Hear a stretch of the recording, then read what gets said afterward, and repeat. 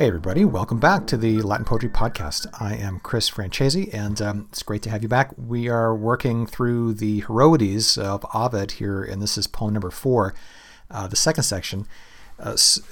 I have started to get some very nice feedback about this series on Twitter, so thank you for that. In particular, I heard from Peter Davis, a wonderful Latinist from Australia, and by coincidence, I had actually read his terrific article about Heroides 4 before embarking on this particular poem. So thank you, Professor Davis, for listening in. And if the rest of you would like to, please do rate and review the show so that'll help other people find it.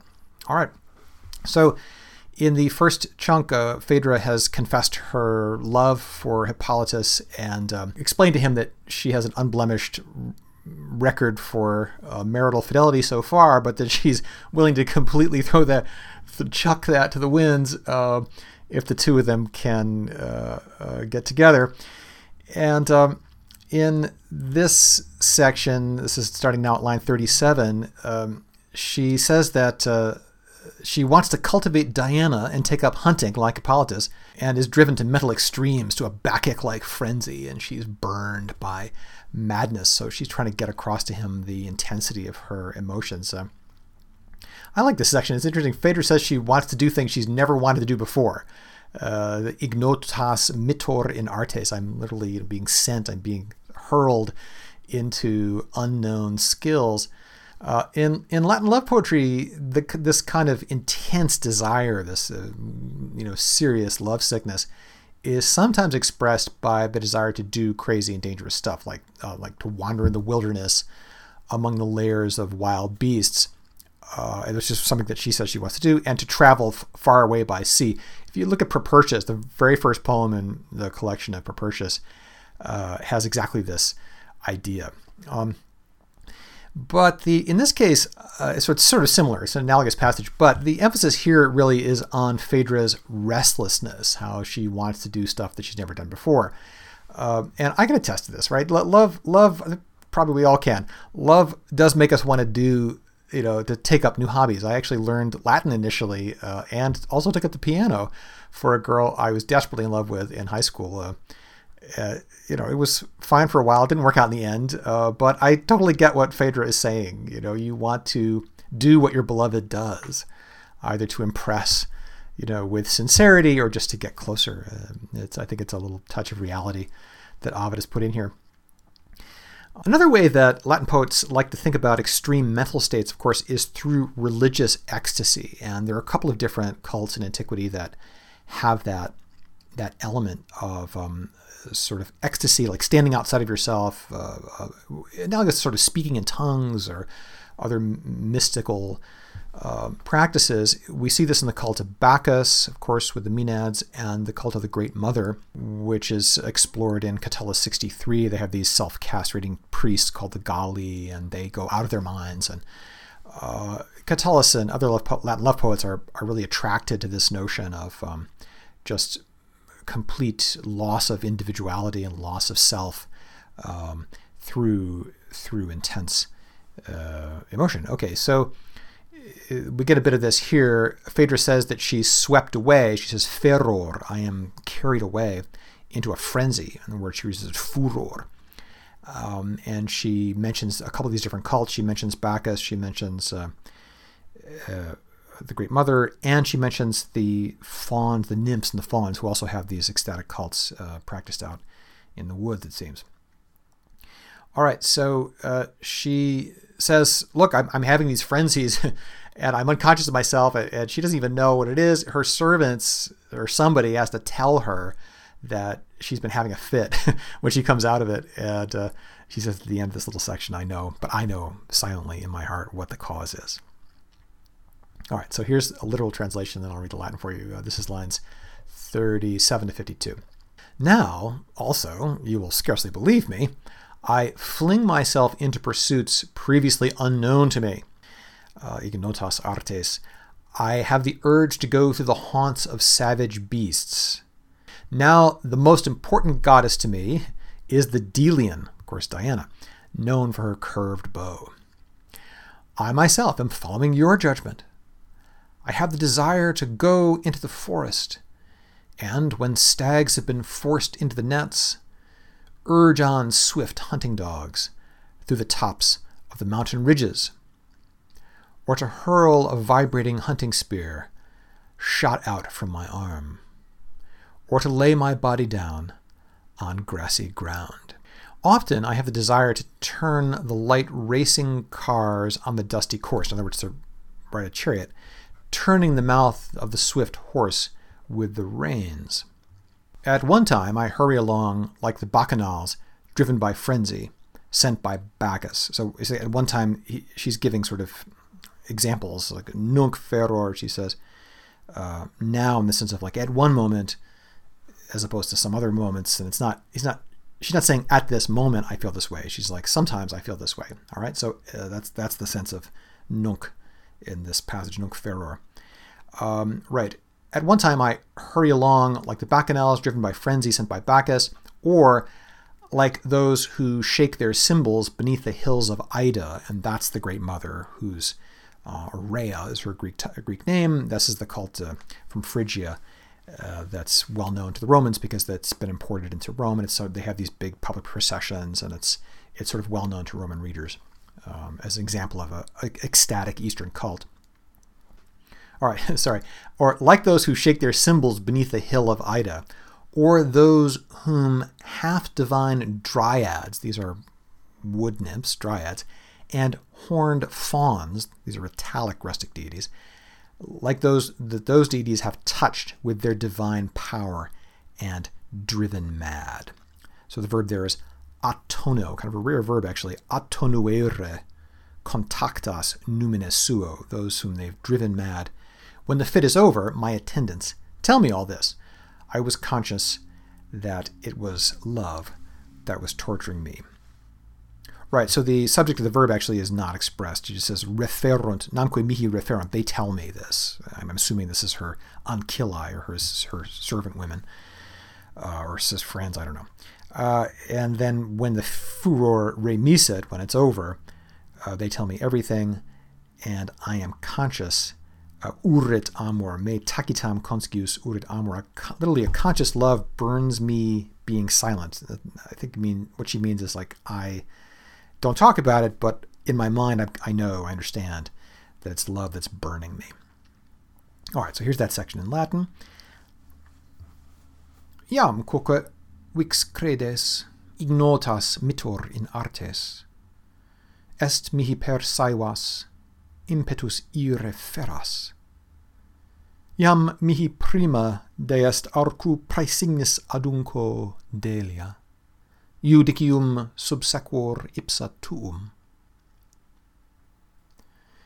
In nemus ire libet, presi quin retia cervis, hortari celeris per juga summa canes. Aut tremulum excuso iaculum vibrare lacerto, aut in graminia ponere corpus humo. Saepe huat versare leves in pulvere currus, torquentem frenis, ora fugaces equi. Nunc feror, ut bacchi furiis, eleleides actae, quaeque sub idaeo tympana colle movent, aut quas semideae druades, faunique bicornes, numine contactas, attonuere suo. Namque mihi referunt, cum se furor ille remiset omnia, me tacitam conscius urit amor. In the next section, lines 53 to 67, Phaedra muses that perhaps it's some kind of family curse that the women of her Cretan line all suffer in love. And she mentions a couple well-known instances. Europa, of course, is abducted by Jupiter in the form of a bull from her home in Phoenicia and brought to Crete. This is the mother of Minos. Pasiphae, her own mother, of course, who famously has sex with the bull, the Cretan bull, and gives birth to the Minotaur. And then finally, Ariadne, her sister, Pasiphae's sister, also a daughter of Minos, who was abandoned by, who fell in love with Theseus when he was there to kill the Minotaur, helped him, and then was subsequently abandoned by him on the island of Naxos. Okay, so she's thinking, oh gosh, I can't win. I'm of this family. It's the way it goes. Just as Ariadne was taken with Theseus's good looks, he says, so is she with Hippolytus. So it's an interesting passage. I guess it's de rigueur to have your mythical exempla, when you're making an argument like this. But if you think about it, by citing these examples, she's admitting that her love is pathological. She's comparing her own love for Hippolytus with Pasiphae's love for the bull. But I guess that's not her intended point. What she's saying is that, fate, it's fate. And saying it's fate is another way of saying that she can't control it, that she's just it's not under her rational control. So yeah, I don't know how that argument would work in real life. Like if you're trying to seduce somebody, it's like, well, it's in my family, we have a kind of type and, you're it. But probably not too effective. But in Greek mythology, these kinds of multi-generational curses, right, operate all the time. So I think in context, it sounds kind of oddly convincing in this way. All right. So here's that section. It's kind of short, 53 to 67. Perhaps we should explain this love. Forsitan hunc generis fato redamus amorum. This is how I take redamus, to assign the responsibility for something. I think that's the sense. Perhaps we should explain this love as resulting from the fate of my family. And Venus exacts tribute from my entire line. So the word is tributa petat ex tota gente. She seeks tribute. Another way to take redo would be like rendering a debt. So like the whole family owes some kind of debt to Venus. I guess that's the slightly different metaphor. Okay, she says Europa, she's the founder of my line, was loved by Jupiter, a god hidden beneath the shape of a bull. Tauro dissimulante deum, the bull concealing the god. So very concise the way he puts that. My mother, Pasiphae, deceived a bull and submitted herself to it, then birthed the shameful burden of her womb. Oh, it's amazing. I love my favorite line so far, I think, in this poem. Pasiphae mater decepto subdita tauro, right, having been submitted to the deceived bull. The bull didn't know what was going on. E nix est utero crimen onusque suo. She gave birth in her womb, utero suo, to crimen onusque, literally crime and burden. And I take this, commentators take it different ways, but I see it as a Hendiades, the sort of criminal burden. Onus is not uncommon. It's also used of an unborn child, so that makes sense. Like onus is the fetus. But he says crimen et onus, the crime and the burden. I mean, the Minotaur is just beautifully phrased. All right, so where was I? The faithless son of Aegeus followed the guiding threads, Ducentia Phila, and fled the winding labyrinth, thanks to the aid of my sister. So I'm sort of adding a little bit in translation here. It just says, Theseus, fled the curva tecta, the curving, the winding building. Obviously, he's referring to the labyrinth. And now look at me, she says, en ego nunc. Here I am. Fruit doesn't fall far from the tree. Look at me, as if to prove my credentials as a daughter of Minos. I am the latest to be subject to the common rules of my tribe. And these are very hard lines to translate. I puzzled over them. En ego nunc ne forte parum Minoa credar, lest perchance I be insufficiently believed Minoa, a Minoan girl or a daughter of Minos. In socias leges ultima gentes eo, I go into the socias leges, the kind of shared laws, gentes of my tribe, ultima as the last one. All right, so I think I actually stole this from A.S. Klein. I'm the latest to be subject to the common rules of my tribe. That's I think it's an elegant way to do that. Okay, almost done with this little section. And here is something else that can be put down to fate. One house was pleasing to two women. Your good looks are capturing me. My sister was captured by your father. Theseus and the son of Theseus have ravished two sisters. And the word there is rapuere. Right. Set up a double trophy in triumph over my house. And I'm also expanding that slightly. She just says, Ponite de nostra bina tropaia domo. Put up twin trophies, bina tropaia, de nostra domo, literally from our house. And that's a kind of idiomatic Latin there. When you're a general, you triumph, like ex Gallis, triumph over the Gauls, celebrate a triumph based on a conquest of. So it's a pregnant use of de there, akin to just if you know like Latin triumph terminology, that's what she's alluding to. Cool. All right, so here's the Latin for that section. Forsitan hunc generis fato redamus amorem, et Venus ex tota gente tributa petat.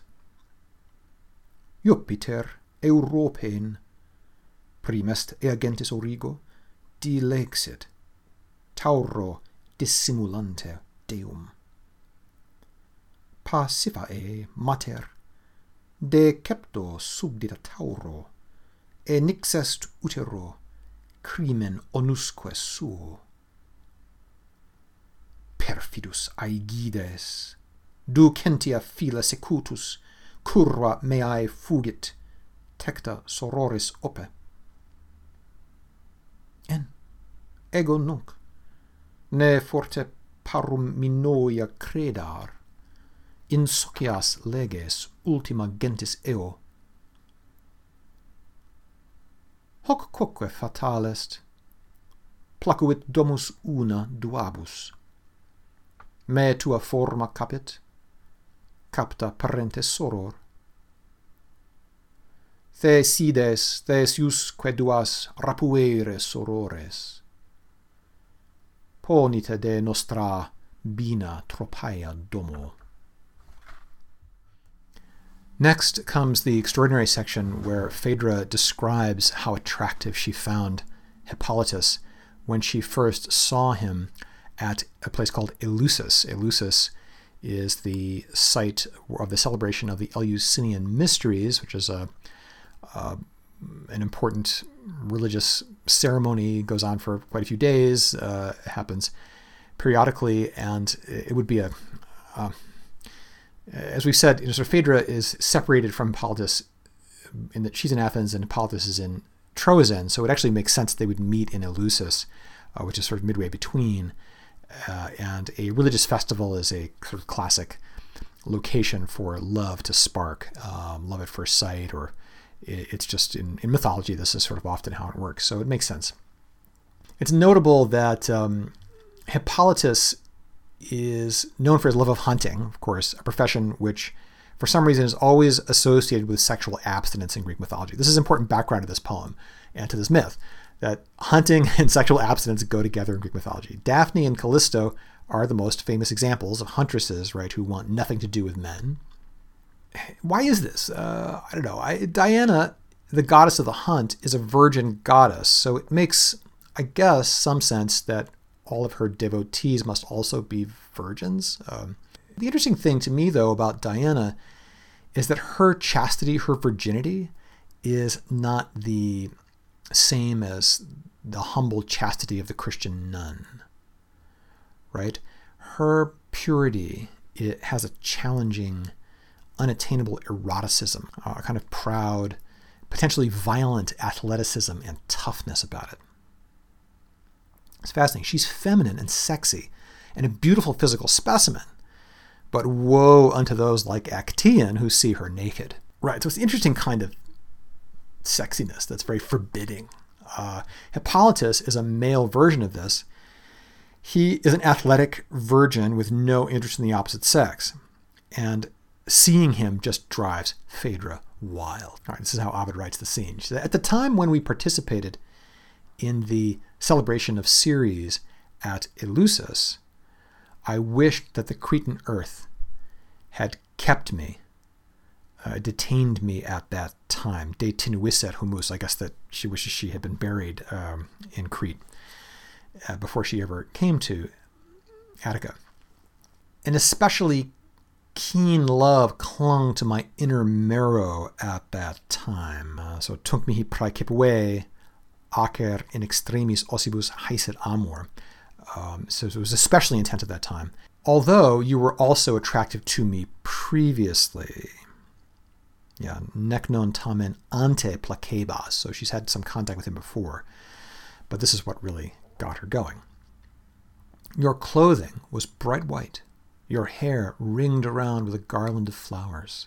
Your face tinged with a reddish modesty, I guess. It's a little hard to do. Flava rubor, verecundus rubor, so a bashful blush, redness. Tinxerat ora, flava ora, had tinged your. Flava ora could mean like tanned or reddish. Literally, it's yellow, but the commentators, I think, agree here that it means reddish, based on a parallel in the Ars Amatoria. So the point is he's blushing, and that's attractive. A face which other women call stiff and stern. But in Phaedra's judgment, it shows strength, not stiffness. Yeah, so other women call it rigidum trucemque. Rigidum, stiff or rigid, and trux, which means like grumpy or stern. All right, so that's what the other girls say about Hippolytus, right? Because he is kind of like that. He's priggish and humorless. And so she responds that in her judgment, she says, in Phaedra's judgment, it shows strength, not stiffness. I want nothing to do with young men made up like a woman. Masculine beauty loves to be cultivated within modest limits. Fine coli modico forma virilis amat. And this is a theme that Ovid returns to in the Ars Amatoria, that men shouldn't seem like they were working too hard on their appearance. That sternness of yours, and your hair artlessly neglected, and the light dust on your distinguished face were very becoming. She calls his face egregio, that is like outstanding. Egregio in ore. He's got dust because he's an athlete. Yeah. If you are turning the resisting neck of a hot-headed horse, I marvel at his hooves, how they turn in a tight circle. If you hurl a flexible spear with a strong arm, or if you hold a cornelwood spear with a broad iron head, it is your warlike arm, your ferox arm, that attracts my entire attention. In short, whatever you do gives pleasure to my eyes.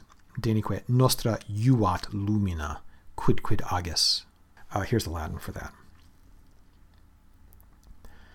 Tempore quo nobis init est carialis Eleusin, Cnosia me velem de tenuissit humus. Tunc mihi praecipue, nec non tamen ante placebas, acer in extremis ossibus haesit amor. Candida vestis erat, praecincti flore capilli, flava verecundus tinxeret ora rubor. Quemque vocant aliae, vultum rigidumque trucemque. Pro rigido, Phaedra iudice fortis erat. Sint procula nobis, juvenes ut femina compti. Fine coli modico, forma virilis amat. Te tuus iste rigor, positique sine arte capilli, et levis egregio pulvis in ore decet. Sive ferocis equi luctantia colla recurvas, exiguo flexos, miror in orbe pedes. Seu lentum valido torques hastile lacerto, ora ferox in se versa lacertus habet. sive tenes lato venabula cornea ferro, denique nostra iuat lumina, quidquid ages.